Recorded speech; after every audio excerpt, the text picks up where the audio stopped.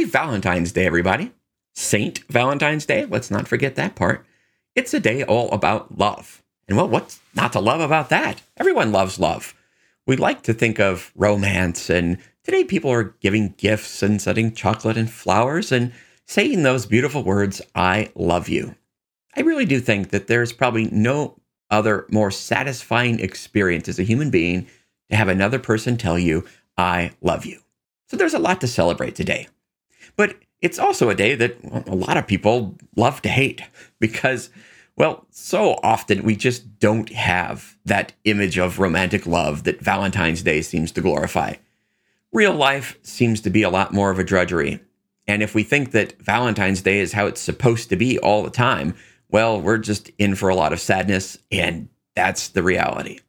Today, we recognize, though, that real love is a bit different than what we experience through marketing campaigns on Valentine's Day.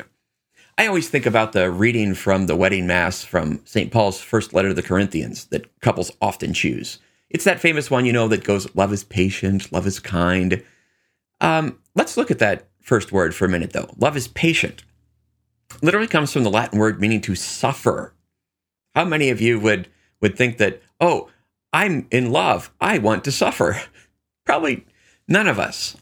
But if love is going to be real love and not just infatuation, Valentine's Day love, it has to be willing to suffer. It's right in the wedding vows, for better, for worse, in sickness and in health. One couple told me that a lot of people, they think, just want a marriage that is for better, for better. What happens when better goes to worse? When health goes to sickness? Love ultimately is not simply a feeling. It's a choice to will the good of another and do what's best for them.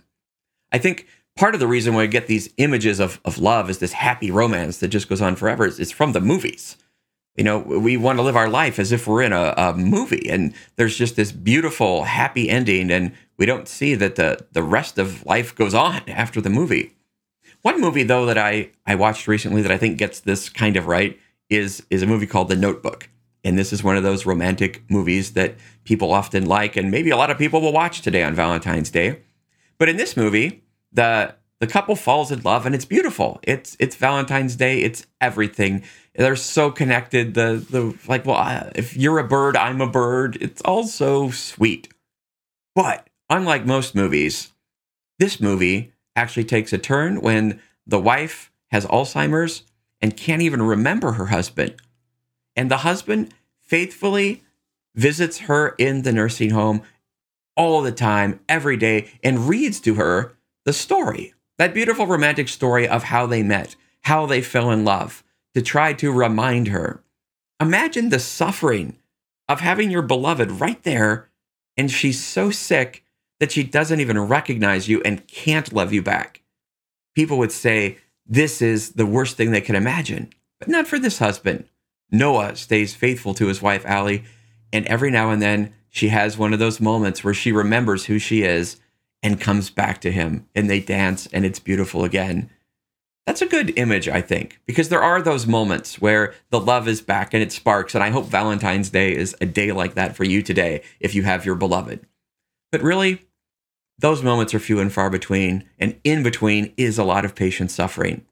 So let's not forget that if we think love shouldn't be about suffering, that this whole day is actually named after Saint Valentine. Well, an actual guy who lived and died on this time in the year 270. Saint Valentine loved, but he found the greatest love that there could ever be. He found that the greatest love is to love God. And talk about patient, loving suffering. Saint Valentine not only laid down his life, he literally laid down his head. He got beheaded because he loved God so much. Human love is beautiful, but in the end, no human love will ever satisfy us.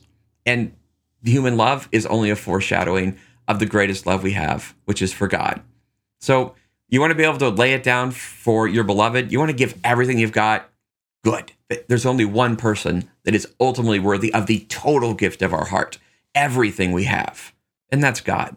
And we celebrate St. Valentine today, the saint of love, because, well, he knew this truth. He loved God above all things and was willing to give his life for it. So if you're going to question your love today, how strong is it? I would say, is it willing to suffer? And like St. Valentine, would you be beheaded for the one you love? I hope you find the beautiful gift of love today, and God bless you.